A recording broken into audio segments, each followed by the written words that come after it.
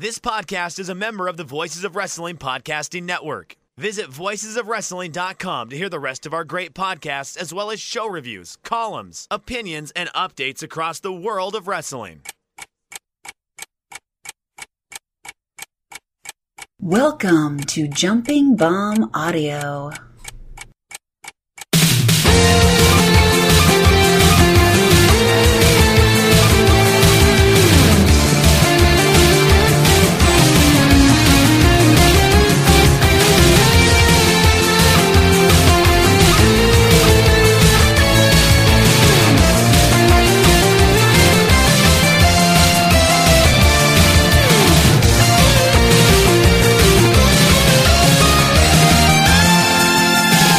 Hello, everyone, and welcome back to Jumping Bomb Audio, a podcast all about Joshi Pro Wrestling. I'm Aaron. I am joined by my co-host, Taylor. What's up, Taylor? Hi, I'm excited to be here. I think this might be our most timely review, as the main show we'll be reviewing today, the Stardom Yokohama show, happened just mere hours ago, and we are hopping on here to review it, so looking forward to that. A true Easter celebration here on Jumping Bomb Audio. I don't know. I can't really tie that into Easter, but I'm trying to come up with a joke, but I'll probably just offend everyone. So I'm just going to let it go, I think. Yeah, that is what we're going to talk about. Our main thing. We're going to talk about the Stardom Yokohama Budokan show. We got, what else Stardom was up to. There have been a bunch of shows that have happened in the last few days, but not all of them have made it on air yet. But we'll talk about, I know you watched the Oz Academy Korakuen last night, right? I did, and I live tweeted about it from our Twitter account at JBombAudio. See, that's good. That was very good, Taylor. That's right. My Twitter is at Aaron Like the Car. Taylor's at Taymambo. Subscribe to the show, please. You just type in Jumping Bomb Audio in whatever podcast app you use and subscribe so you get these as soon as they come out, twice a month. To the person who added us, or maybe they added VOW, that was off a week. If you subscribed to the show, you would just know that it hadn't come up yet. So, you'd just be waiting for next week. So that's my recommendation. If you use the Apple Podcast app, give us a rating and review, a 5-star rating and review, please. And if you want to donate to the show, you can do so at redcircle.com/shows/jumping. Wow, I'm struggling here. /jumping-bomb-audio. Well, there's no reason to not get right into it. So Stardom, April 4th, Yokohama Budokan. What was it called? Cinderella Dream or something like that. And they had an announced attendance of 1,029, which I believe was slightly up from their last show at Yokohama Budokan. So congrats to Stardom on that. What were your overall thoughts on the show, Taylor? I actually really enjoyed the show. I liked it more than, this is sort of a weird comparison, but I liked it more than their last Yokohama show, which you were just talking about. I thought it was pretty good for the first half of it. I was sort of enjoying it, but I wasn't over the top about it.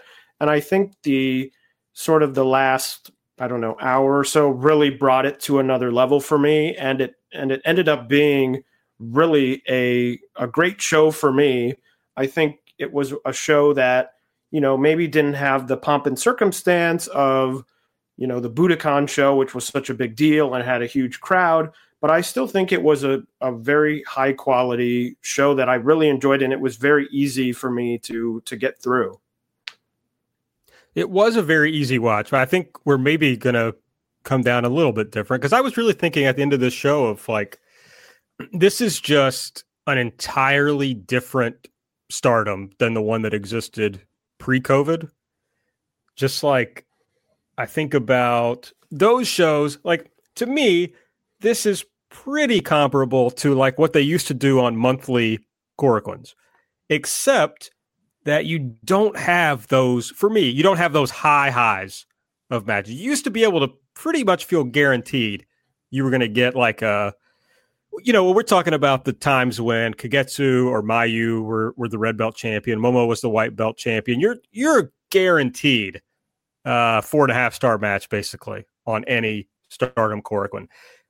At the same time, the first 3 matches of the show were usually bad, or like not great. So they definitely have stretched out the quality of the shows. Like top to bottom, this is a good show. But I don't think they hit those high highs anymore that they used to. I mean, the last like match of the year level match was probably probably going back to the Mayu Iroha matches. I'm sure I'm missing something, but I just don't think they get them as often as they used to. Yeah, I would agree with that, although we have not discussed really. I mean, we sent each other sort of very brief notes while we were watching, but we have not discussed, and from the way you describe it, it sounds like we may have some differential on the matches higher up on the card. So I'm looking forward to hearing your thoughts and giving my thoughts. Me too. That's what we do here on Jumping Bomb Audio. We'll start at the bottom. The very first match, Hina is back, and she defeated Lady C and Azumi. She pinned Lady C, so a big win for Hina. Yeah, a big win. I thought the match was, pretty fun. Nothing major. I mean, it is the opening match with 2 sort of younger, less experienced wrestlers, so there's not too much to expect. But a perfectly decent opening match. I really actually enjoyed the one spot that really stuck out to me was I think Hina was sitting in one of the corners, and I think Lady C went to throw Azumi looked like she was going to go give a drop kick or something in the corner, and she ran up the ropes, jumped off, and hit Lady C. I thought that was really cool. It really caught me by surprise. Azumi looked good as always. So just your sort of more basic Stardom opening match than the high speed matches that they've opened some of these bigger shows, which are a little bit more high energy, a little bit more quality, 4-star type quality right out the gate. This is sort of a classic Stardom opening match. Yeah, I think that's fair. I also was struck by that Azumi spot you were talking about, but also just the era that I'm talking about. You would see Hina, Rina, Hanan in these early matches, and it was very bad. And it's like, oh, on this show, all of them were competent in one way or another. Hanan, I think, has probably gone beyond what Hina and Rina can do right now. But it's fun to watch. Now we're really watching development, right? Because they started wrestling in Stardom at 3 years old. I'm kidding, but you're seeing them really start to grow up and put some things together as wrestlers. I think it's fun to see. Yeah, I always enjoy, regardless of company, Stardom or, any of the Joshi companies or really any wrestling companies, I think it's always fun to see people develop from sort of starting out as a rookie, as fun as it is to sort of get people jumping into Stardom like your Himikas, your Maikas. I think there's something to seeing talent develop from the very beginning. I mean, we're seeing it now with Saida, who's become such a fan favorite. And I think part of that is seeing the development, seeing the growth, seeing the sort of learning process happen. And it's very easy for fans to latch on to people that way. For sure. Although people were talking about Billy Starks the other day, who's an American wrestler, if anybody doesn't know.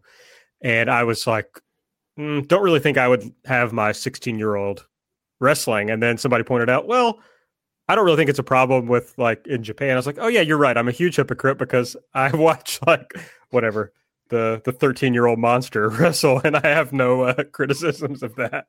So I don't know. Anyway, second match on the show. We've got second match Momo, as I'm calling her now. Momo Watanabe defeated Mina Shirakawa with the Tequila Sunrise. Aaron, I have to say, I don't know how you felt about this match, being a big Momo fan, seeing her in the second match on a big show that sort of doesn't have very many stakes. But I really liked this match. I thought it was really, really good. I thought Momo looked really good and clearly was sort of led the match, sort of led Mina through the match. Not that she was bad, but I thought she looked really great. I thought she was giving great kicks. I mean, I was like a big fan of this match. And for a while, until we got to later in the card, it was sort of my match of the show. I went 4 stars because I thought it was really good. I thought Momo looked really good, and I thought the match was really fun. No, I felt exactly the same. I thought it was really good. I mean, it's a bummer for me that she's in the second match on shows where it like doesn't really mean anything, and then goes and sits at commentary for the rest of the show, very strangely. Which I guess she did have some involvement, but I thought would mean maybe she was going to do something, but she really didn't. But yeah, like I agree with you that Momo kind of led the match, and she was very aggressive, very dominant.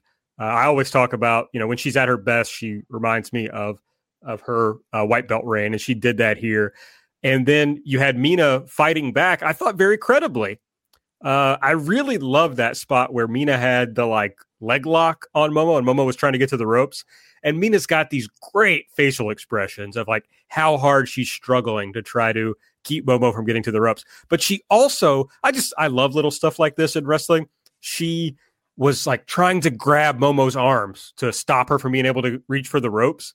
And it's just little stuff like that that I think is not only like very helpful to me in my enjoyment of a match, but it shows a better understanding of kind of the, I mean, I don't want to fight with people about whether pro wrestling is an art, but the performance aspect of pro wrestling.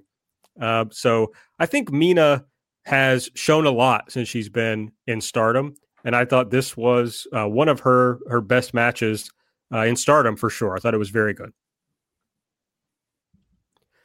Next up, we had Saya Kamitani versus Unagi Sayaka.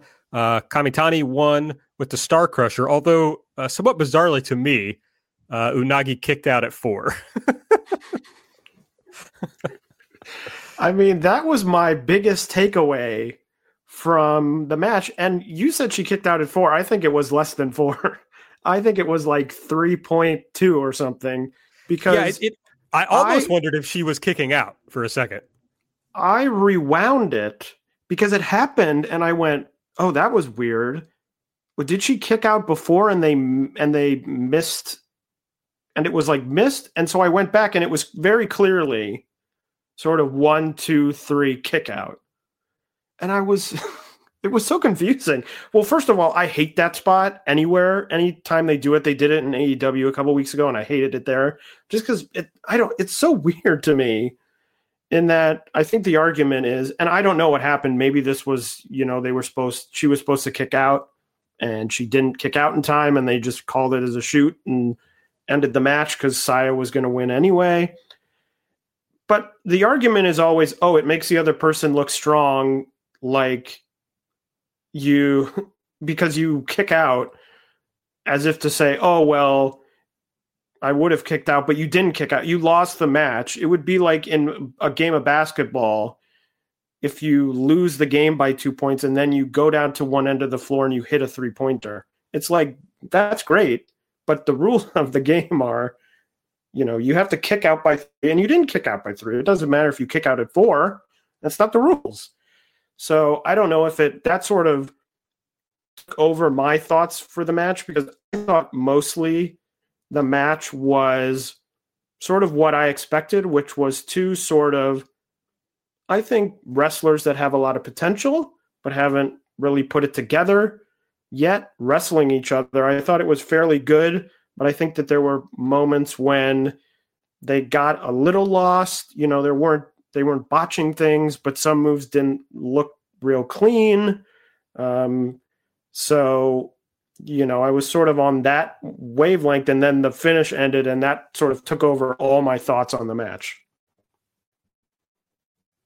Well, she lost all the matches in the trial series, right? Yes. So, I mean, I guess you could argue they're making a story of this is like as close as she got because she kicked out. I don't know. I don't like it either. It always reminds me of like Hulk Hogan who would like famously do this when he didn't want to lose the match, you know? So he'd be like, I would have kicked out. You know, it's like, you just barely beat me, you know? So I always feel like it's more of like a big time move than it is helping the other person at all. So, well, yeah, I agree. Thought it was weird. And it's so funny to me because we've talked about in past weeks about how weirdly this company overuses time limit draws. And if the story was going to be, well, Unagi's getting better, she's improving through the trial series, and maybe the point of this match is for it to end and to say, well, Unagi's gotten better. Don't you think she might go to a draw with someone? Like, that seems like a point where you might want to use a draw to get across a storyline of she's improving. She's not there yet because she's not winning the matches, but she's at least going to a draw. She's, staying in the match. She's not getting pinned. She's not submitting. I don't know. That just seems to me, it's sort of hard to judge without knowing whether it was a purposeful decision or whether it was just sort of accidental. If it was accidental, then all of this is sort of meaningless because the answer is, well, they made a mistake and it shouldn't have happened. Yeah, I just wonder kind of what we got out of this trial series. I mean, I think Unagi has gone beyond what I expected of her in Stardom, but she's still not like, I don't think I'd even call her an average worker within Stardom. I thought this match was interesting at first because it looked like they were doing a limb match. And I was like, oh, this is new for Kamitani. It's new for Unagi. Unagi was doing a good job of selling it, but then they just abandoned that and moved on to other ideas, I suppose. So I don't know. I just thought it was a really weird match. Next up, we had the elimination match with Oedo Tai and Stars, Rina, Ruaka, Konami, Saki Kashima, and Natsuko Tora versus Gokigen Death, Hanan, Saya Ida, Starlight Kid, and Mayu Iwatani. The idea here being that the last person eliminated would have to join the other unit. I assumed, Taylor, going into this, that it would be like, you remember the unit disband match where I'm sure you do, where Jungle Assault Nation was disbanded? And I do, yes, I do remember that match. And in that match, when you got an elimination, you left the match, not the person you pinned or submitted or whatever. So that made more. I thought that's what we were going to get here of like, okay, you pin somebody, you're out. So it's like in that scenario, you haven't won anything. So that's why you're the last person there. But in this match, if you pin somebody, they were out. So it's like the incentive would be, if you don't want to change units, the incentive is to get pinned as quickly as possible.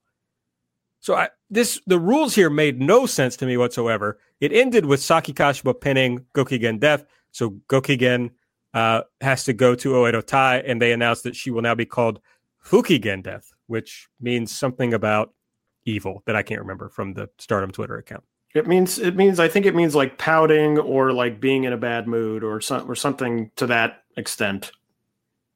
Oh, I typed in Fukigen instead of typing in Stardom to go to their Twitter account. But anyway, to me, the rules made the match just very bizarre. Yeah, it is bizarre. I guess the argument would be, like, if you had to argue, the argument would be, well, you don't want to lose a member to the other team, so you would try and stay in as long to give your side an advantage to hopefully win and not lose someone. Although I think both teams before this match happened in promos and things were saying we don't want anyone from the other team. So that sort of weirdly undercut things because Stars didn't want an Oedo Tai member and Oedo Tai didn't really want anyone from Stars. But I guess that would be the justification would be, well, you don't want to lose anyone, so you yourself want to stay in as long as possible to give your team a numbers advantage, or at least try and give your team a numbers advantage. Yeah, that makes sense. Yeah, it's just weird to me. how it all played out. And it's like, well, then when you get to the end, it's like, okay, Mayu is not joining Oedo Tai. Surely they're not just going to send poor Saki back to Oedo Tai. Back to Stars. So it just became very clear where they were going. Yeah, and I think that was something we sort of talked about last week when we were previewing the show, was that it seemed like Gokigen Death would be a sort of obvious one as someone who could move without really upsetting the apple cart all that much, and that's what ended up happening. I don't know that it's all that great of a, I don't think the match ends and you're like, oh my god, Death is going to Oedo Tai, like I'm crushed. What will I, I just sort of was right. Okay. And this Oedo Tai unit, which we've talked about in the past, it certainly doesn't really help them in any meaningful way. They got essentially the closest thing, in my mind, to a jobber in Stardom at this point, because Death really very rarely wins. It just felt like, we talk about week in and week out, Oedo Tai needs something, they need some juice, they need this and that, and this is like not the thing to do, even though, I thought the match was fun. I wasn't crazy about it, but I thought it was a fun match. I thought it was sort of interesting. I thought they did a better job with, I talked about the last time they did the Stars Cosmic Angels match, which had the over-the-top rule, and I was like, they've leaned so much on over-the-top. I think they did a better job with sort of evening that out. Saki, once again, strangely pins Mayu and Death back-to-back, getting some big wins, not Death, but pinning Mayu is pretty, not, less major in a big match like this, but still you're pinning Mayu. But it just sort of ends and you're like, Oedo Tai is either the same or, slightly down, because now they have another sort of very low card wrestler. And then, of course, as we'll talk about in a few minutes, something else happened and they sort of did a swap of a prominent member of the group for someone who's probably going to be at the very bottom rung of this group. Yeah. Just very strange times. I guess I was just doing a lot of reminiscing, and it's like, man, when I got into Stardom, Oedo Tai was like the coolest thing in wrestling. It's like everybody loved Oedo Tai. But we saw Stardom in New York. Kagetsu was the biggest star. And it's amazing how far Oedo Tai has fallen. Yeah, they lost. It's that dance. They lost that dance, and it all. That's right. That was the beginning. Got to keep dancing. So glad I got to see the dance in person. Okay. Next up, we had the white belt title. Tam Nakano defeated Natsupoi to retain the white belt. She won with kind of like an arm-captured German. Yeah, I thought this match was good. Didn't really feel all that strongly about it. It feels largely, I did like the Natsupoi high-speed win at Budokan, but other than that, it's felt largely like Natsupoi's run in Stardom and a lot of her run in Tokyo Joshi, where I thought it was perfectly good. And other than that, I didn't really feel that strongly about it. I thought it was fine. It gives Tam a nice first defense where she's clearly, going to win. But other than that, I don't really feel that strongly about it either way. I was higher on this match than you then, because I really liked this match. It reminded me of Natsupoi's performances in those Miyu Yamashita matches. I thought she was good. It was pretty brutal. They were going at each other. It was a little harder to get into because, I always felt like the finish wasn't in doubt, of course. But I thought Natsupoi really brought it here. I was impressed. Interesting. Okay. In the red belt title match, Utami Hayashishita defeated Bea Priestley with the spinning Razor's Edge type power bomb that she does, and retained the title, of course. Yeah, I thought this was easily the best match of the show. I thought this was very, very good. I went 4.5 stars. I just thought it was exactly what I was sort of looking for. It did started a little slowly, but didn't really affect my enjoyment of it. I just thought it was, once they sort of got into it, it was hard hitting, which I really enjoyed. I think it was well paced. I've had some issues with Utami's previous title defenses that I thought weren't all that well paced, that sort of slowed down and became very lethargic to me, as it was sort of like, you hit a move and then we lie around, and then I hit a move and then we lie around.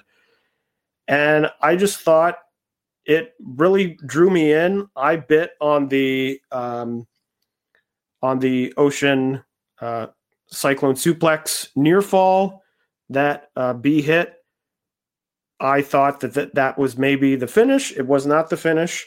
So I just ended up really enjoying it. I thought that they both sort of left it out there, and then it was clear after the match, probably why B had gone out there and had, a match such as this. But I really enjoyed it, thought it was the strongest match on the card, and probably in, if not the top match of Stardom's 2021, probably number 2 behind the hair versus hair match from Budokan. Wow, you were very, very fond of this match. I thought it was quite good. I mean, this is really where we differ, because to me, it was probably on the same level generally as the white belt match. I probably would go about 4 on it. Too long for me, frankly. And it just had the back and forth down the stretch, just too reminiscent to me of like the New Japan style of main events, which I've grown tired of. But frankly, I have to say that a big thing that probably pulled it down for me was I accidentally pretty much spoiled myself before watching this match, because I saw somebody referencing what happens after the match. And so I knew that she probably lost then, that being B. So there was really no way for me to buy into the Ocean Cyclone Suplex spot or anything like that. But I think generally, I know that a lot of people don't like her, but I think generally B's Stardom run gets severely underrated. Like, when she was the red belt champion, yes, nobody cared. The crowds had no interest in her. She wasn't over, even though she beat literally every person they could throw at her to try to get her over. But she had some really excellent matches. Now, you can say, well, of course, she was having matches with Kagetsu and Mayu, and even Utami before, and Momo, et cetera, everybody. But she, to me, always held up her end of the bargain. So I think there's a little bit of, I mean, you don't have to enjoy somebody if you don't like them. I'm not critical of anyone who feels that way, but I do think there's a lot of personal animosity towards B that gets in the way of, to me, how good of a wrestler she is. Yeah. I have sort of mixed feelings on the whole thing, because, I enjoyed this match, and there's a number of B matches throughout her time in Stardom that I did enjoy. I mean, my thing was less on the sort of personal side, whatever's happening sort of outside of Stardom, outside of the ring. And mine was always that I just never connected character-wise. I mean, the whole thing that was running for many months or however long it was of, Momo, the number one idiot. Oh, and after every match, I get on the mic and I say, oh, Shopai. I'm like, get another, it's sort of the difference between a sort of unlikable heel that you're like, I want to see this person lose. I want to see the baby face come in and beat her, and someone who you're just like, just like stop, like go somewhere else now. But I think she's a solid in-ring worker, and I'm sure we'll discuss in a minute what that means for the future. But, I sort of see both sides. I have mixed feelings. I can go either way. So, this was sort of a good, the good version of B, because I think it was a great, in-ring match, and it didn't have that sort of ending where you go, oh no, don't, just leave the ring and go backstage and let me enjoy that you had a good match. Oh yeah, I mean I agree with that. She's super cringe. She always was, basically the whole run. So it's just that is what it is. Whether you can kind of set that aside or not. Again, not critical of that. It's just like there's certainly people that I just don't like, and so or there's something about their character that I don't like, and so it's just impossible for me to invest in their matches. But for whatever reason, I was always able to enjoy B's matches.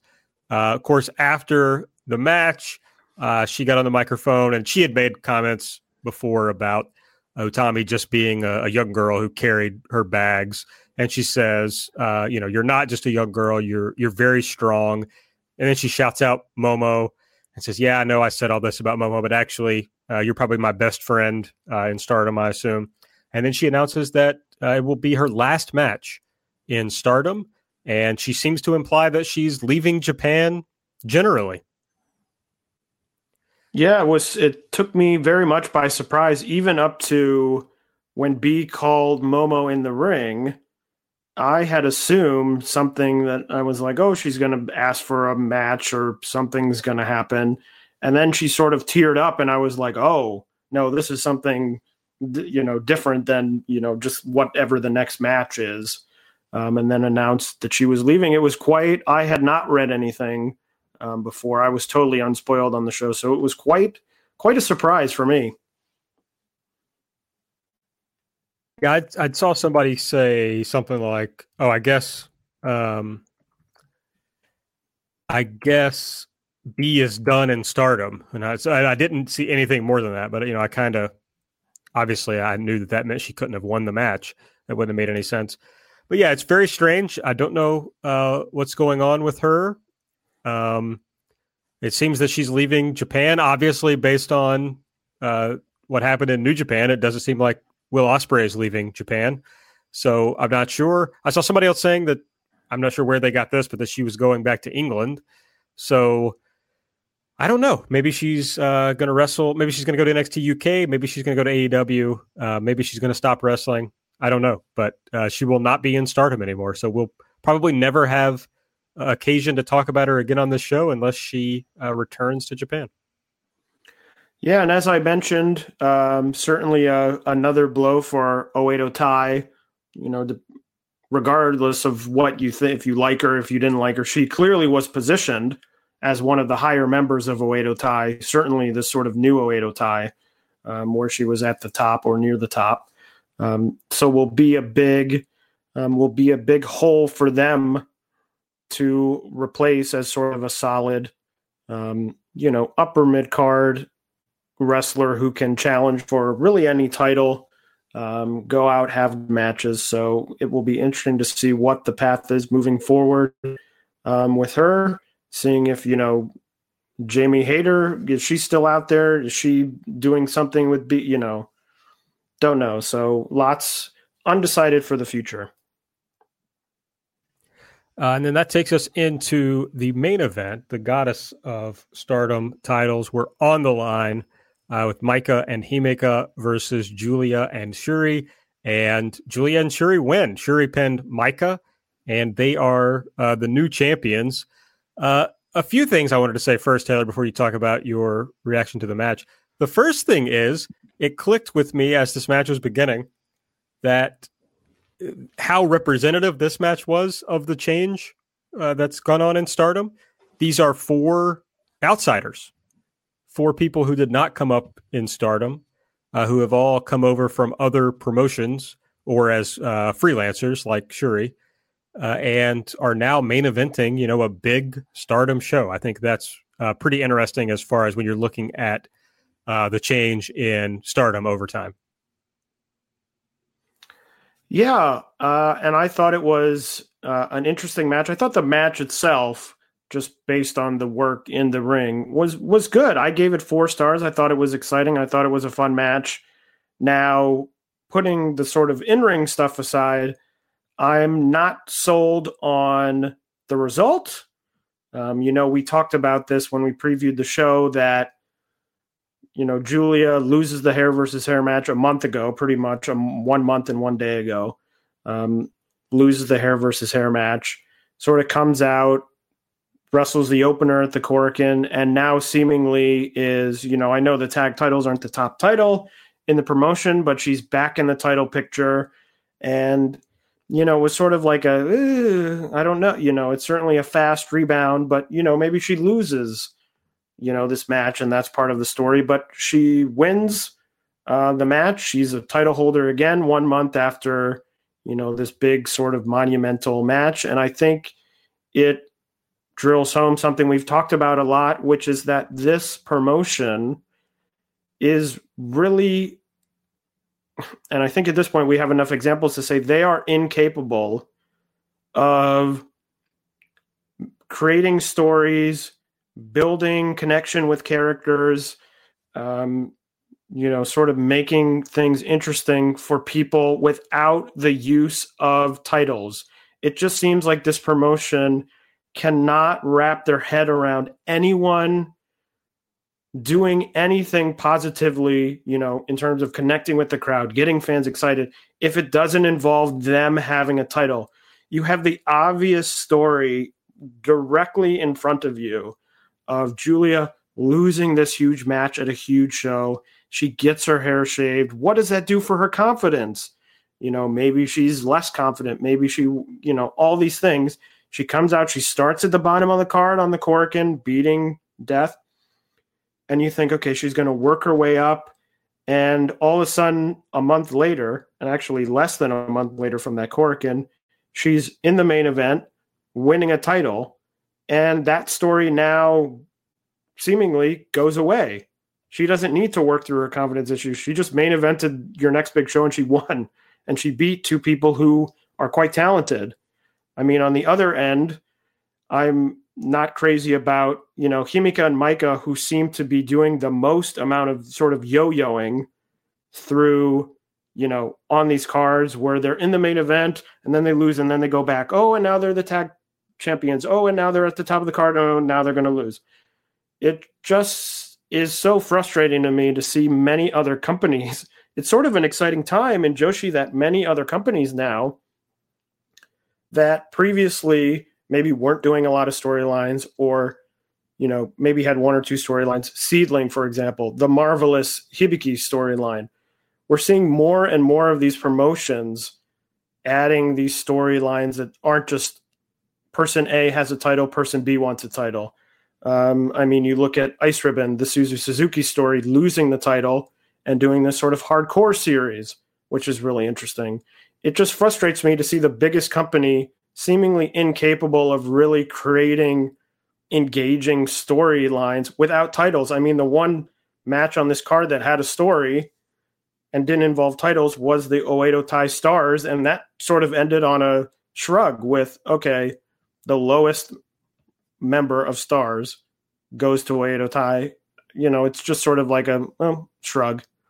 And so that really, it's frustrated me for a while, but this is sort of the biggest confirmation of this promotion, just seeing it as you're a star, you need a title, you need to be involved in a title. And if you don't have a title, you're just going to sort of hang out somewhere down lower on the card. It's even more frustrating because it's with Giulia, who they brought into the company and started trying to make a star in a story that did not involve a title with Hana Kimura, who also, by the way, is someone who became a huge star in the company without winning the title. So at some point, they seem to have known that could be done. But I agree with you that they don't seem to have that capability anymore. And not only did they not tell us a story of Giulia losing her confidence, she's as cool as ever. That's what's insane to me. It's like Giulia came out of that match a bigger star than Tom, which Giulia went into the match a bigger star, of course. But Tom seems like an afterthought now. I don't really feel like she's gotten the boost that you wanted to give her by her winning the title for the first time and shaving Giulia's hair, overcoming Giulia after losing to her so many times, and then finally overcoming that. And somehow Giulia walks out with more of the boost than Tom got out of that. So it's very frustrating to me. Her winning a title again, I agree. I saw a tweet that said, Julia's been in the company for 600 or so days and has been a champion for 500 or so of them, which is pretty wild. But yeah, it's like there's so many more interesting things. You can main event if you're worried about, Julia is our biggest star. You can main event with Julia if you put a nice little story together that doesn't involve the title. So I don't think that's like a business concern.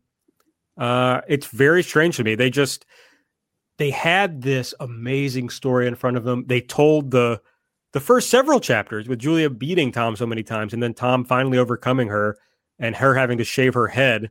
And then they just gave up on the rest of the story. They didn't have any other ideas.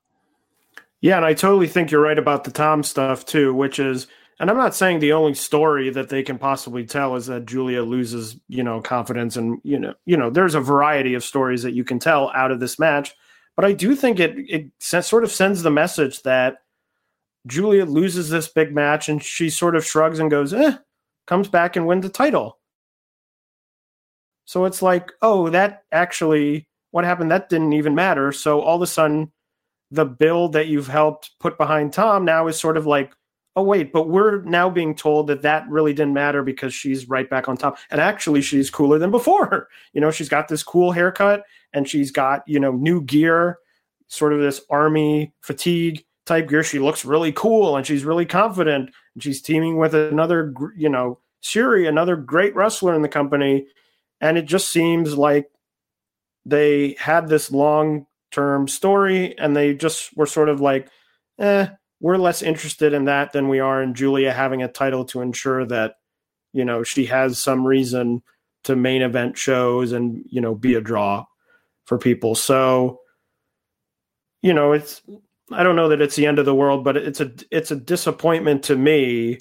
And it clearly at this point shows a pattern of this inability, as I talked about. I mean, another thing is that elimination match. I thought Konami looked great in that elimination match earlier on the show. She had a great sequence with Hanan. She had a great sequence with Mayu later in the match. And it reminded me that Konami really, turned on Tokyo Cyber Squad during that disbands match. Sort of felt like a big deal for a little while, had a title match at Budokan, which really the result was debatable whether it was in doubt or not, but now just feels sort of like another part of the riffraff of Oedo Tai. And it's another thing where, you try a story that doesn't really revolve around having a title and it ends sort of with a shrug that you say, well, Konami's sort of in a very similar place as she was before she turned. She's in a unit. She's not leading the unit. She's not at the bottom of the unit, but she just sort of is a number, and she can go out and she can have nice matches and wrestle well, but it feels like there's no momentum behind her anymore, that she's just in this group and that's where she's going to be. But the good news is if you are thinking about shaving your head or any other part of your body, support for Jumping Bomb Audio is brought to you by Manscaped, who's the best in men's below the waist grooming. Got tripped up there. Manscaped offers precision engineered tools for your family jewels. But as I was suggesting at the beginning, you can use Manscaped's tools to shave any part of your body that has hair on it. They've hooked me and Taylor up with a bunch of their tools from their Perfect Package 3.0 kit, which includes the Lawnmower 3.0, which you can, you probably don't want to use it below the waist and on your face, but you can pick one at the beginning of how you're going to use it. Use it for either one. It's got a cutting edge ceramic blade that's supposed to reduce grooming accidents. In fact, it does reduce grooming accidents thanks to their advanced skin safe technology. So you can feel confident when you're shaving anywhere on your body. It's also got a light, an LED light for a more precise shave. But if you order the Perfect Package 3.0, you also get some other things from them. The Crop Preserver, which is an anti-chafing ball deodorant and moisturizer. So that will help you out. The Crop Reviver, which helps you if you got a little bit of smelliness going on. It'll revive it, make you feel a little better, smell a little better. And they also throw 2 gifts into their perfect package, which is a pair of boxers. And I believe it says 2 gifts. There's got to be another. Oh, the bag, the travel bag. So you got to have that. Taylor, did you get your perfect package from Manscaped? I did. I got it and I used it all, and it was all very good. I was very impressed. The trimming went very well. I found that it was, I feel like the razor was a good size. It felt like it was well made, but it wasn't overly heavy. It was easy to use. I found the light, the LED light, very useful, especially because my bathroom can sometimes be a bit dim. Not a lot of light in my bathroom, so that was very useful. And I used the crop preserver, I used the crop reviver. They both smell really great. And so I was all about it. I'm actually wearing the boxer briefs right now. Excellent. I've forgotten the most important part. I need to say we have an exclusive offer for our listeners, 20% off. I'm having a hard time today. Plus free shipping. Just use the code JUMP at manscaped.com. It's really important way that you can support the show because if you use the code JUMP over at manscaped.com, they're going to know that our listeners are using the code, and that will help us. So we appreciate it. But I agree with Taylor. It's all very good. I've enjoyed it a lot. I'll tell you this.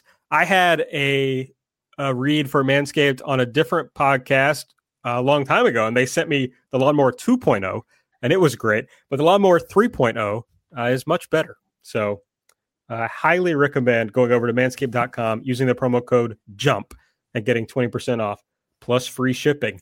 Your balls will thank you. All right, let's get into some of the other shows that happened over the past couple of weeks, Taylor. Yeah, so we'll just cover the other Stardom shows very briefly. They had a Korakuen on March 26th. The 2 big notes there, Saya Iida defeated Ruaka in a Future of Stardom title match, and the Cosmic Angels retained their Artist of Stardom titles over Queen's Quest. And then on 3/28, they had a very Stardom traditional day and night doubleheader at Edion Osaka Arena 2. In the first show, Natsupoi retained her high-speed title over Starlight Kid. And on both shows, they ran the unit tournament, the one-day unit tournament, and the Oedo Tai team of Natsuko Tora, Saki Kashima, and Ruaka were victorious over the Cosmic Angels in the final. That seems to indicate that they may get a title shot at the Artist of Stardom titles at some point down the line. I also included, and I just wanted to read this. This was a note from Dave Meltzer in The Observer, and it was very confusing. I don't know, Aaron, if you feel the same way, but I'll just read it. Stardom ran an afternoon and evening show at the smaller version of the Edion Arena in Osaka. The event was built around a trios tournament. The notable thing is, and I'm sure it's happened somewhere before, but I can't recall anything like this ever, but the afternoon show did 285 fans and the night show did 229 fans. Historically, if you do a one-day tournament, the finals at night usually greatly outdraw the first round. Now, Aaron, am I crazy in thinking the reason the afternoon show did better is because there was a title match on the show? I mean, that seems reasonable to me. Also, it's a unit tournament. It wasn't like a tournament for, the white belt or something. It wasn't the Cinderella tournament where you wait around to see the finals. So, yeah, weird take to me. Yeah, it just really stuck out to me. And he even mentioned later, and I didn't mention it here because it's later on in the information, but he did mention that they had a high-speed title on the first show, and you would assume that a title match and part of the tournament would probably draw over the end of a tournament, which has only happened for one day and seemingly wasn't pushed all that much, wasn't a big deal. It just smacked me as odd. 2 small shows if the first show had done, 800 and the second show did 100, that would be sort of odd to me. But it's sort of a strange thing. And these Osaka Day and Night shows usually draw about the same number of fans to both shows, regardless. And we're talking about 55 people or whatever. I haven't been tracking the attendances on these Osaka shows recently to tell you whether they're up or down. But it wouldn't surprise me either way. If you flip flop these numbers or the way they were, I mean, it seems pretty similar to what they usually do. Seedling had a show on April 2nd celebrating Arisa Nakajima's 15th year. It was her 15th anniversary show, headlined by a 6-person tag, all from people in her same class who are celebrating their 15th year: Dash Chizako, Hanako Nakamori. The really only big Seedling news coming out of the show is it was announced that Honori Hana and Riko Kawahara will be challenging Arisa Nakajima and Nanae Takahashi in a tag title match on the April 26th show. It was mostly just a sort of for fun show, not a lot of sort of Seedling specific plot lines happening, but that was really the one thing that was announced on the show that will affect things going forward. Also, today on April 4th, Oz Academy had a Korakuen, a very newsworthy Korakuen. As I mentioned, I live tweeted it from the Jumping Bomb Audio Twitter account. Just some of my thoughts. Both titles, 2 title matches, and both titles changed hands. Kaori Yoneyama and Yu, the returning Yu, winning the tag titles from the Mission K4 team of Kakeru Sakaguchi and Kaho Kobayashi. And in the main event, Sonoko Kato defeating Mayumi Ozaki to win the Oz title in a match that I thought was really great. If you're into the Oz style, if it's a style that you like, that will probably be a match that you will enjoy, and I would recommend you seek it out. If you're less high on Oz, it will probably be a match you will be less high on. It has all the classic Oz Academy style, lots of interference. At one point, it sort of turned into a chain match as Kato and Ozaki were chained to each other, handcuffed to each other with a long chain. But I thought it was a lot of fun, really hard-hitting, and worth checking out. Tokyo Joshi has had a few shows. The 27th saw the return of Maki Ito after her quarantine, returning from AEW. And April 1st was the first Inspiration show headlined by a Rina Yamashita Hikari Noah hardcore match. Aaron, did you see that match? Yes, I did. Here's my hot take. I watched that match after I watched the Stardom show, and this was the best match I watched today. Wow. Well, it was my favorite match I watched today. How about you? Sure. I thought it was a fun match. I think it did start a little bit trying to think of what the word was. Timid. You think of a hardcore match, and it's clearly, that's sort of part of the storyline of Hikari Noah sort of trying this new style of match. But I thought in the end it really came around. The finish looked really great with Noah getting dumped on those chairs. So I really enjoyed it. I don't know if it was my favorite match between the Stardom show and this, but a very good match and a very easy watch. The whole show was a very easy watch. If you sort of skip the intro, you can get through it in about an hour. So a fun show. Tokyo Joshi also had a show on the 3rd, and they had a show today on the 4th, which was a women's only show. And I believe they announced they will be doing another women only show, which is good news that the first one was successful. Ice Ribbon has had some busy times. They had a Korakuen on March 27th. We were hoping to cover it on this show, but it is airing on Samurai on April 7th. So we will talk about that next episode. I have managed to somehow stay spoiler free. I don't know any of the results, which is really great. Peas League, there's been some updates. 2 matches went to time limit draws, Yuki Mashiro and Itsuki Aoki. and Rina Shingaki and Bani Okawa both went to time limit draws. So the A block, Yuki Mashiro still ahead at the top of the block with 5 points, but I believe that logistically she cannot win the block because Itsuki Aoki and Momo Kogo are both at 4 points and they have a match together. So if they drew, they would all be at 5 points. The B block, a little bit more open. Honori Hana still at the top with 4 points, with Rina Shingaki right behind her at 3. And then on April 3rd, the newest Ice Ribbon trainee, Budo, which translates to grape, had a 3-minute time limit draw in an exhibition match against Suzu Suzuki. So lots going on there. And as we'll talk about, some big things coming up for Ice Ribbon in the next few weeks. Diana had another show on YouTube. This was a Asuka Produce show, Asuka Crisis Produce.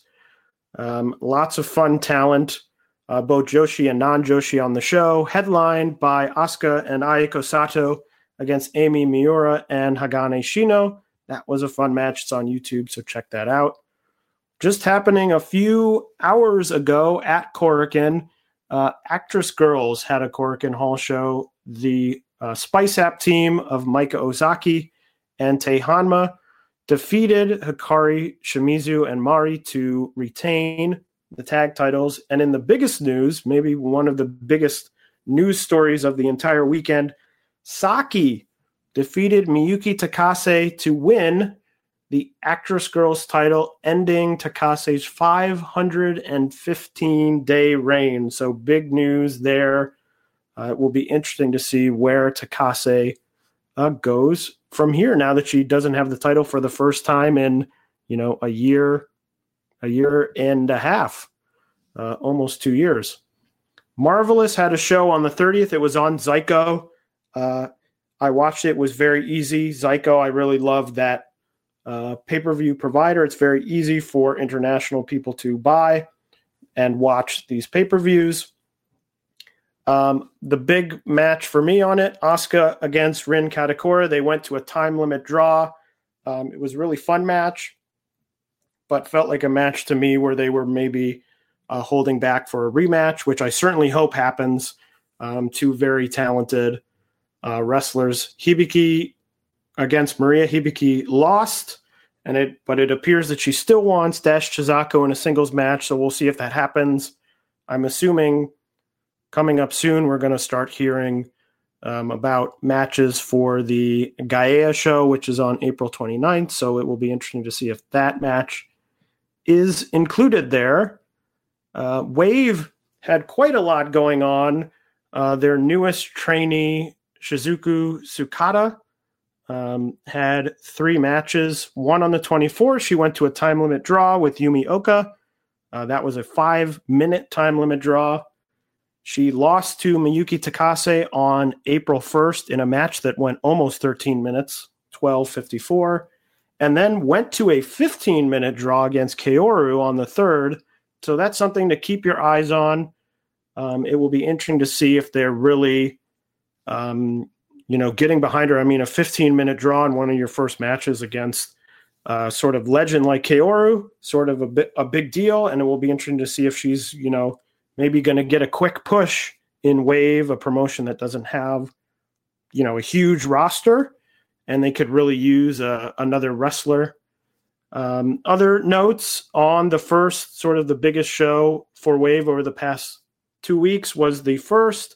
Kiori Yoneyama retained the Pure J title over Yuki Miyazaki. As Yoneyama said when she won the Pure J title, I believe every singles match she's in now will be for that title. So she retained it there. And Sakura Hirota retained the Regina de Wave title over Saneko Kato in a match. And on the 3rd, Itsuki Aoki and Rin Katakura retained their tag titles against Sakura Hirota and Yuki Miyazaki. And coming to a close here, Choco Pro had Choco Pro 100, the 2-day event. 2 really fun shows. I think the best 2 matches on both shows. On the first day, Best Bros versus Emi Sakura and Minoru Fujita for the Asia Dream tag titles. And on the second day, Mizuki from Tokyo Joshi Pro against Mei Suruga. That highlighted the second day. And their 101 show was a collaboration with Heat Up at the Heat Up Dojo, which was another fun show. And then Chikayo Nagashima had her 25th anniversary show. Highlighted for me, my favorite match, Miyo Momono, Mei Hoshizuki, Mei Suruga, and Miyuki Takase in a 4-way match. I'm not sure if that was it was up on Pass Market. Not sure if it's still available, but if it is, I recommend checking it out. A really fun show. In the hobby, it's not easy being a fan of ripping packs or repacks.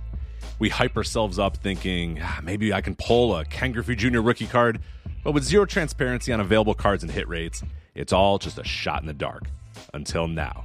Introducing slab packs from arenaclub.com, the only repack that provides real value, a complete view of all possible cards, and clear hit rates for each one. Now, when I buy slab packs at Arena Club, it finally feels like I know what I'm getting. I was able to open an Arena Club slab pack, and I'll be honest, it was a lot better than what you normally do. Say you go to a card show, and there's a random innocuous brown bag of cards, and yeah, you can open it and look, it's going to be junk. You know what I mean? Like, you know what you're probably going to get in those. Maybe you find that fun, and sometimes I do. Sometimes I like just opening up cards and saying, hey, look at some random cards or whatever. But if you're really in this game to find value and find particular cards, it sucks to have to buy these mystery packs, and it ends up being, almost nothing, nothing of value. Not with Arena Club. You can display, again, of all available cards, hit rates, grading, so you know that when you're opening up the slab pack, you are going to get something valuable. You are getting something good. And Arena Club, in addition to having those great slab packs we just talked about, is also a marketplace for card collecting, buying, trading, selling, displaying, all that sort of stuff.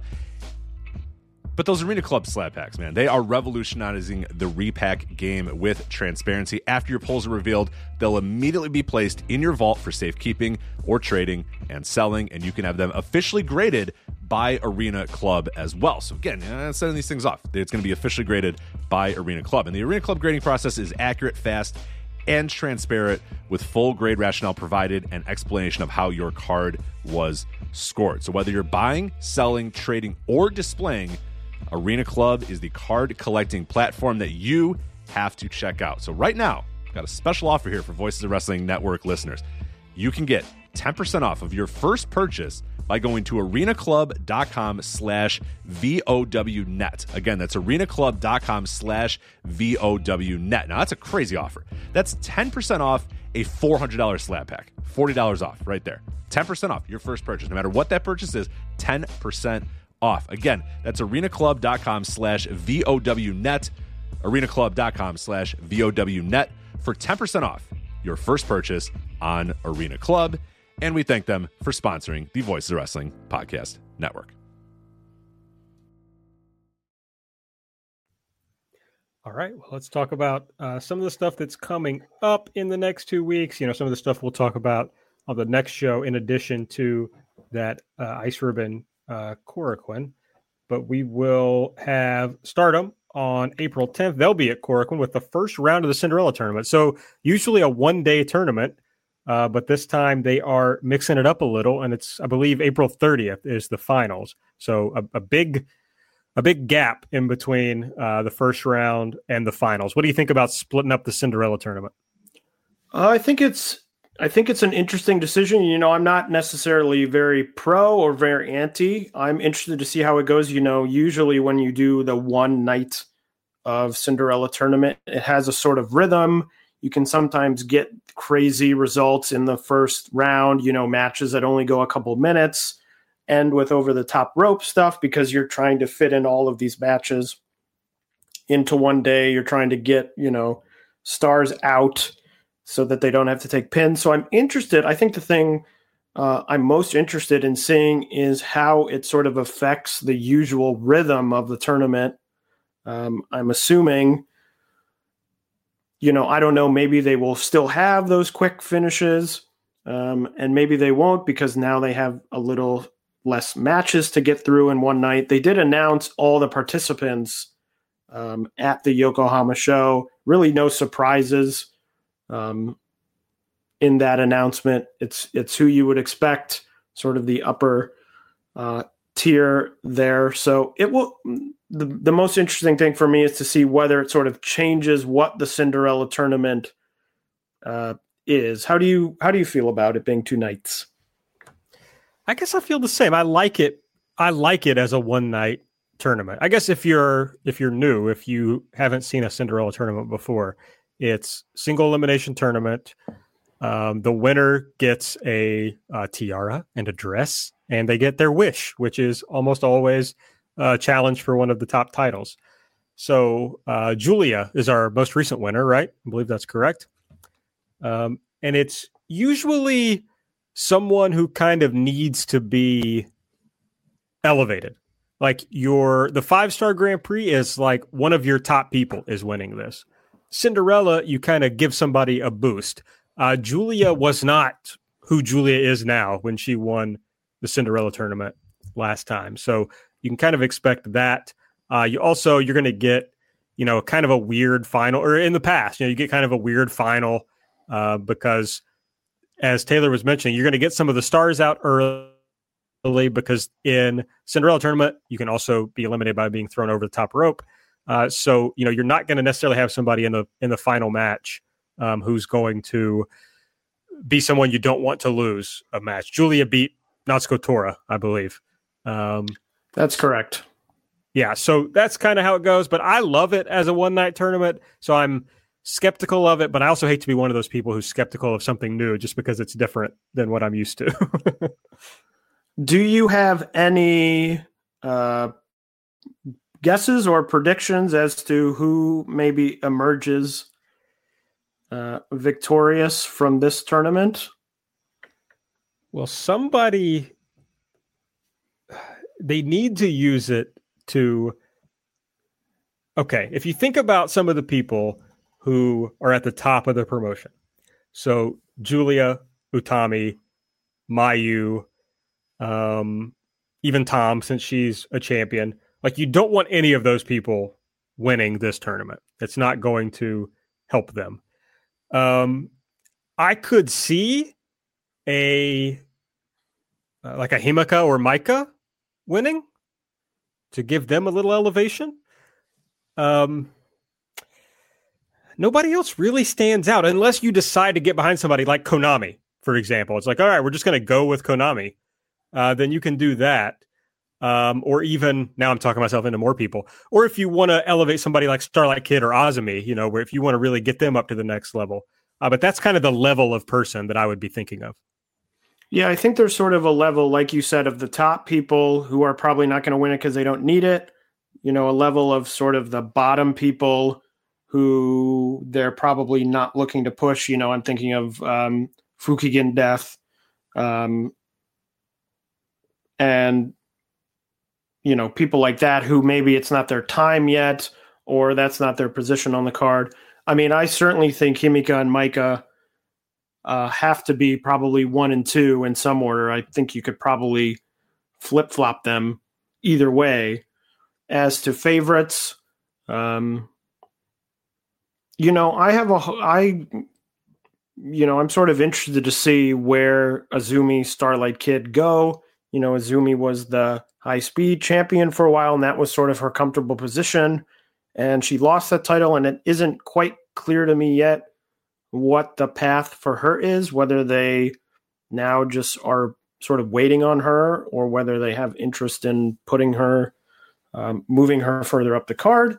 So I think there's a lot of interesting possibilities. And I do also wonder, the first time it being a 2-night tournament, whether they do the first round and, we'll be back with another episode before the second round, the finals. It will be interesting to see whether the results of the first round really telegraph who will make it far and who will not, or if they don't, because they've never done it this way.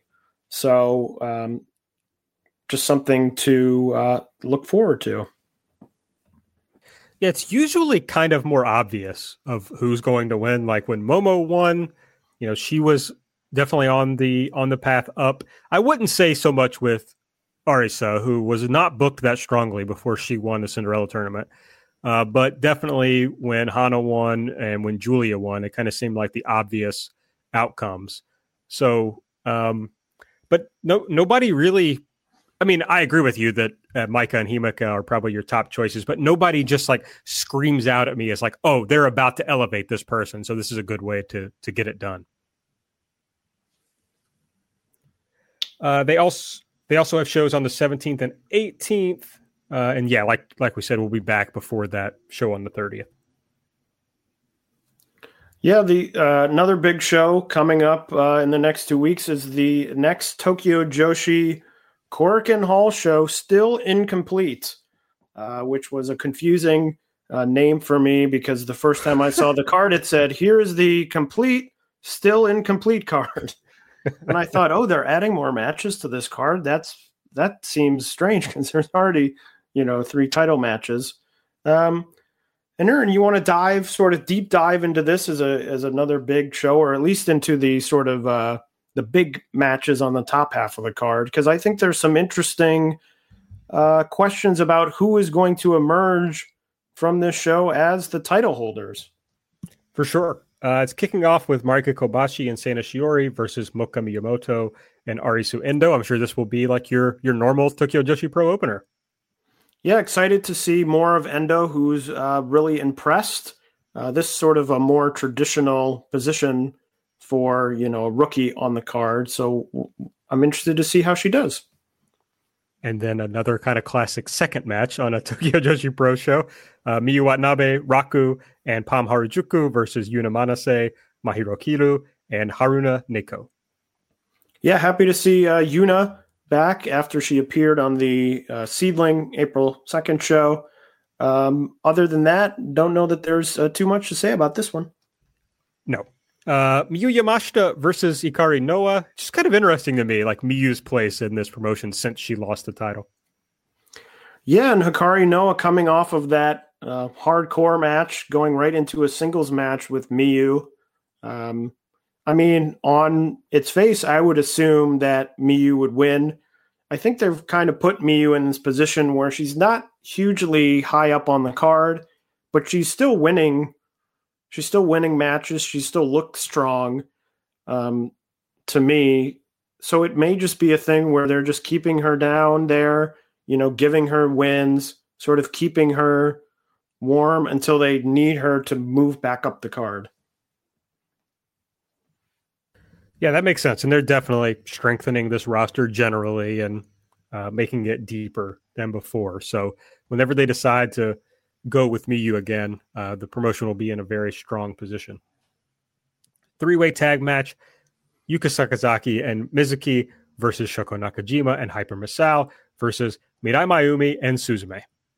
Yeah, the first ever 3-way tag match in Tokyo Joshi history, which is very interesting, and 3 established teams. So I wouldn't be surprised if the winner of this goes on to maybe be the next challengers for the tag team titles. 3 teams that are already established, have big wins, especially Yuka Sakazaki and Mizuki,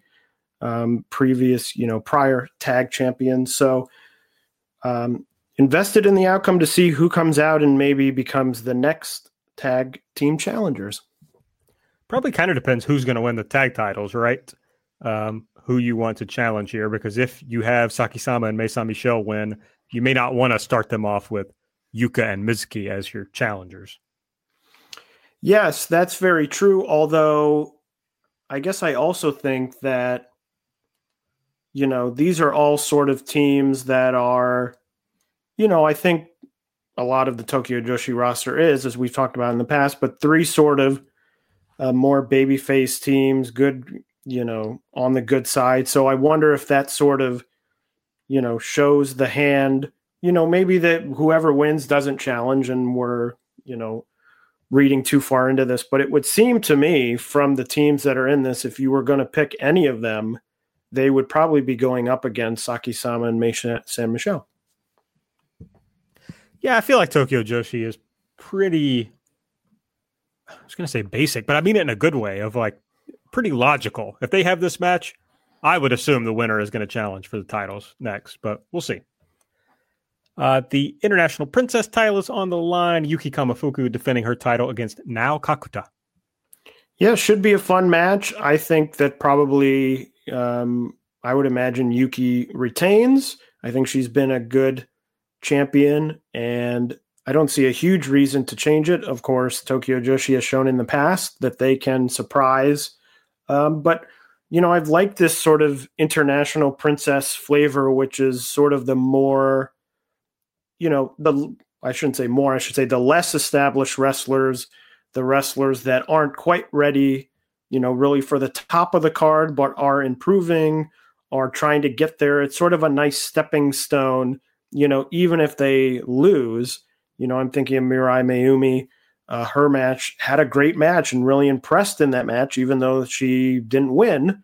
I think she came out stronger than she came in, and that's really the good use of this title. Buddy, Kamiya is holding the title on the cover of her new Gravure DVD, so there's no way she's losing. That would be sad if she lost it. It would be like the last piece, like the rare thing when they print the T-shirts that are like, oh, champion, and then they don't win and they send them off to wherever. Yeah, so she has to win, is what I'm saying. But let's talk about who you think is going to be the holding the titles for that potential challenge, the Princess of Princess tag titles. Naraka Tenma and Yuki Aino, the Bakuretsu sisters, versus Saki-sama and Mei San Michelle. I always think when you have Neo Bishiki-gun in a title match, for me, it's always hard to bet against them. I think they have won this before against established tag teams. I think they are sort of a good foil, as really a rare thing in Tokyo Joshi, which is sort of a more heel group. It's very easy to just sort of throw out, sort of teams against them, because really any team or most teams in Tokyo Joshi are going to be more on the babyface side. So it's easy to take a heel team and really make them the thing to topple. And then you can build someone up, and they then, when they win the title, it sort of comes across as more than just, okay, these two teams faced off and won. It's like, okay, these were the bad guys and we overcame them, and really gives them a little extra boost when they win those titles. Yeah, and it just feels to me like this team is so hot that it would be a bummer if they didn't win the titles here. And I know that we are maybe the lowest people on earth on the Bakuretsu sisters, but I'm just ready to see something else in the tag division in Tokyo Joshi. And then this is a fascinating one, I think. The Princess of Princess title, the main event, Rika Tatsumi defending her title against Maki Ito. I don't know. It kind of always feels like Maki is primed to win the big match, and she never does. And that's like part of her charm. So I hate to get myself worked up for an Ito win. But she does, again, kind of like what I said about the last match, she does seem hot, like it would be a good time to strike with Maki. But I don't know if it makes sense for her character, so it's just a tough one. Yeah, I totally agree. And part of me wonders, was this the plan? If this was the plan 4 months ago, they said, okay, Rika's going to win the title. She's going to defend it against Miyu. Then she's going to defend it against Maki. And that's going to be part of the story. That's something different to, is this just a reaction of she was in AEW, she made waves, she's coming back. This is sort of the chance to strike while the iron's hot, try and get people interested, try to get people to watch the show, to subscribe to Wrestle Universe and things like that. That's the thing I don't quite have my fingers on. But I also think you're very correct in that, the whole story is sort of Maki Ito getting better.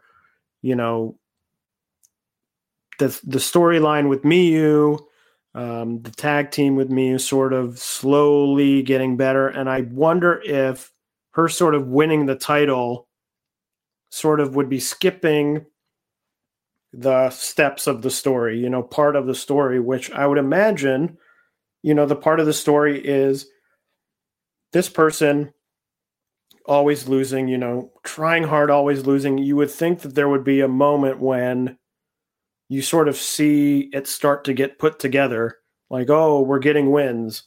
Oh, we're doing this, we're building momentum, and then we get a title shot, and then we win. That seems to me the most sort of logical story.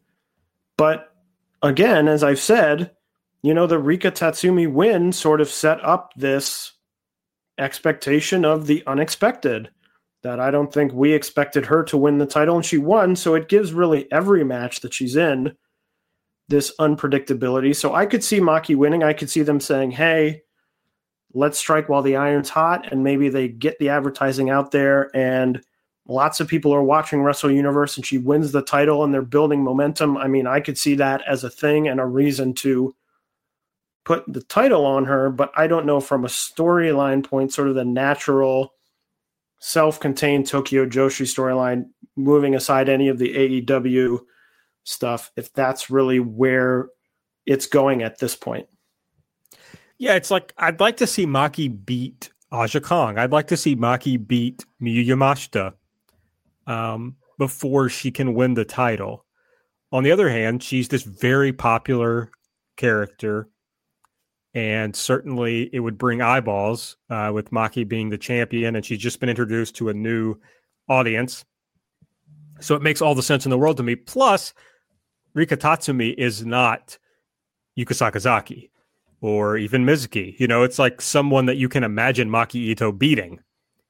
It doesn't feel as big of a win. And I don't mean that as a slight to Tatsumi, but just, her character, I think, is not as well developed as some of those other of the top women in the promotion.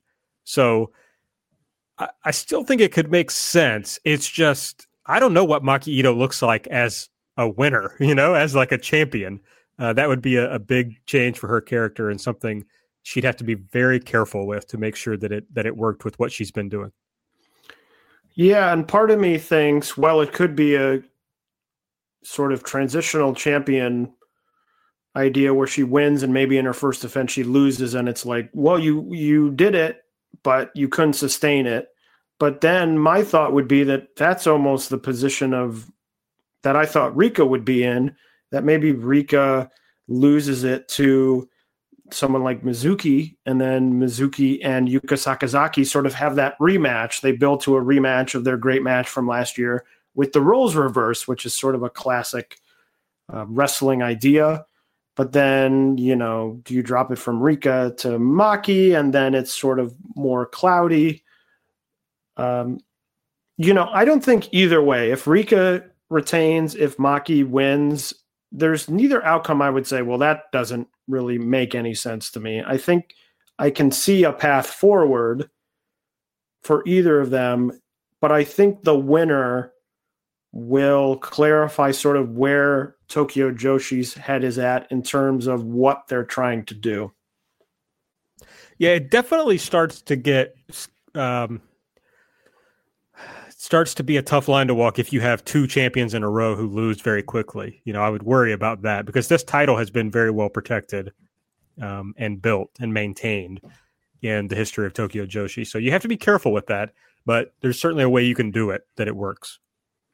Yeah, and I mean, I think that at the end of the day, Tokyo Joshi's hope would be Maki Ito brings these people in, they try and watch a show, and they are brought in not just because Maki is the champion, but because they see sort of this whole world and this whole group of people, and maybe they go from being interested in just Maki to, identifying with, whoever on the card that they see in any of these matches. And hopefully that's the way in, and it isn't an all or nothing, Maki, if Maki's not at the top of this company, then people aren't interested, because if that's the case, then you're operating on a thin margin anyway, where the minute she loses, people may check out, whether that's in a month or 6 months or whatever it is. So that's a different issue. Indeed. But that's the Tokyo Joshi Pro Show. That'll be on 4/17. It's live on Wrestle Universe, right? So, yeah. So we will be covering that certainly on the next show.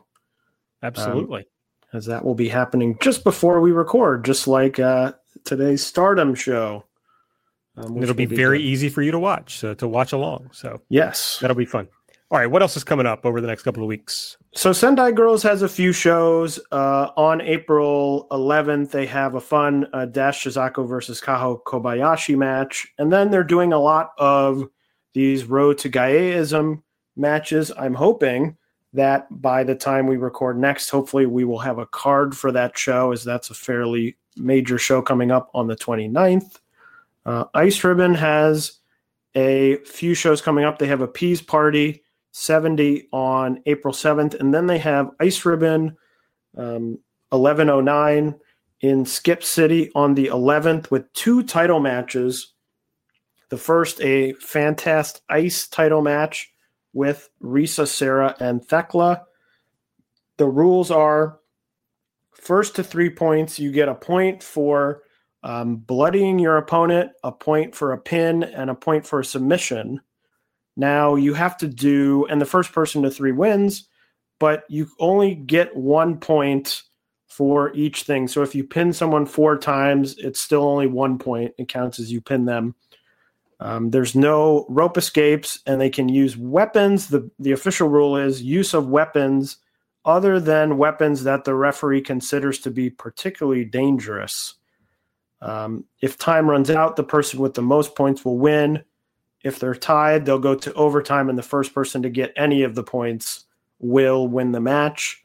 Also on that show is a tag title match, Mai Yuki and Maika Ozaki against the former champion drop kickers of Tsukasa Fujimoto and Tsukushi will be on that show. Diana has a big show coming up on the 18th at Kawasaki Colts, their 10th anniversary show. Big match for Mr. Aaron Bentley. Luminous will attempt to get their tag titles back from Ayami Sasamura and Rina Shingaki in a tag title match. And the frauds will be dethroned. The true champions will be returned to glory.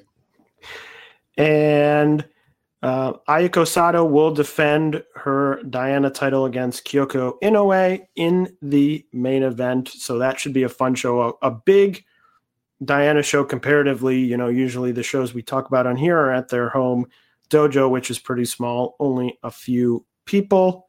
Jaguar Yokota has a 45th anniversary show coming up on the 11th that will have a lot of talent. And then Choco Pro will be continuing their season 6 and coming to the end of season 6. They have a show tomorrow, Choco Pro 103, which will be main evented by Maestro against Antonio Honda. They will then have 3 shows next weekend on the 10th, 11th, 12th. The 10th will be back at the Heat Up Dojo. And then 2 more shows on the 17th and 18th. And the 18th, the show on the 18th, will be the season 6 finale. So lots of shows for them and lots of shows for all the Joshi promotions in the next few weeks. A lot of exciting shows coming up.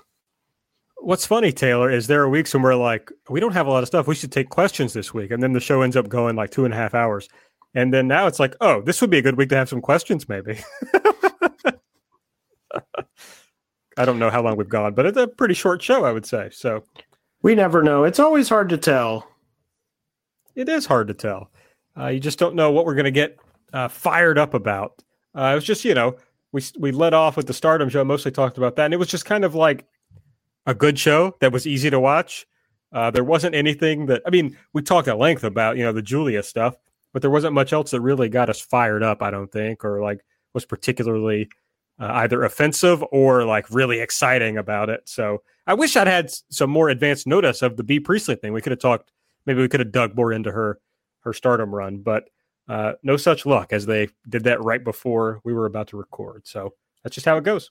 Yeah, unlike TNT, Stardom likes having surprises on their show. That's true. You've nailed it. All right. Well, is there anything else you think we need to cover, Taylor? No, I think we got it all. Yeah, he did the line. All right. Make sure you're following us on Twitter at JBombAudio. I'm at Aaron Like the Car. Taylor's at Tay Mainbow. Subscribe to the show. Give us a 5-star rating and review if you use the Apple Podcast app. You can donate to the show at redcircle.com/shows/jumping-bomb-audio. And you can support the show by going to manscaped.com and using the code JUMP for 20% off and free shipping. So I guess that's it. And we will see you in a couple of weeks. Bye-bye.